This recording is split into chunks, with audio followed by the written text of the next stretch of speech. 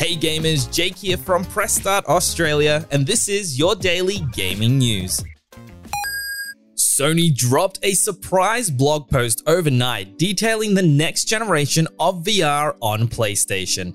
It has said that the new headset won't release in 2021, but it did reveal new information about the headset. It confirmed that a next-gen PlayStation VR system is coming to PlayStation 5, including leaps in performance and interactivity. The new headset will utilize a single cord to connect to PS5, which will provide an easier experience over the breakout box that we saw with the original headset.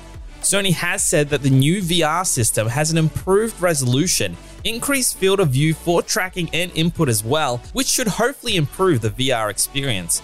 Sony also spoke a little bit about the new VR controller, which will incorporate features found in the DualSense controller and also provide great ergonomics. This will hopefully be a big improvement over the PlayStation Move controllers, which were designed for use with the PS3 rather than specifically for the VR experience.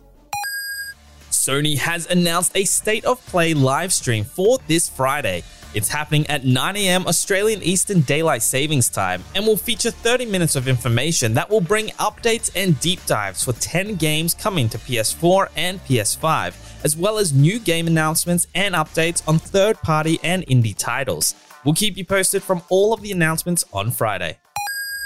Sony has confirmed that the PlayStation Stay-at-Home initiative that happened last year is continuing on this year. This initiative will last from March until June, bringing PS4 and PS5 owners a free game every month.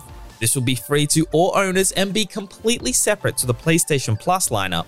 As of March 1st, Ratchet & Clank will be free for all PS4 and PS5 owners. In addition to this, Funimation are giving gamers new subscribers extended access beyond the initial trial.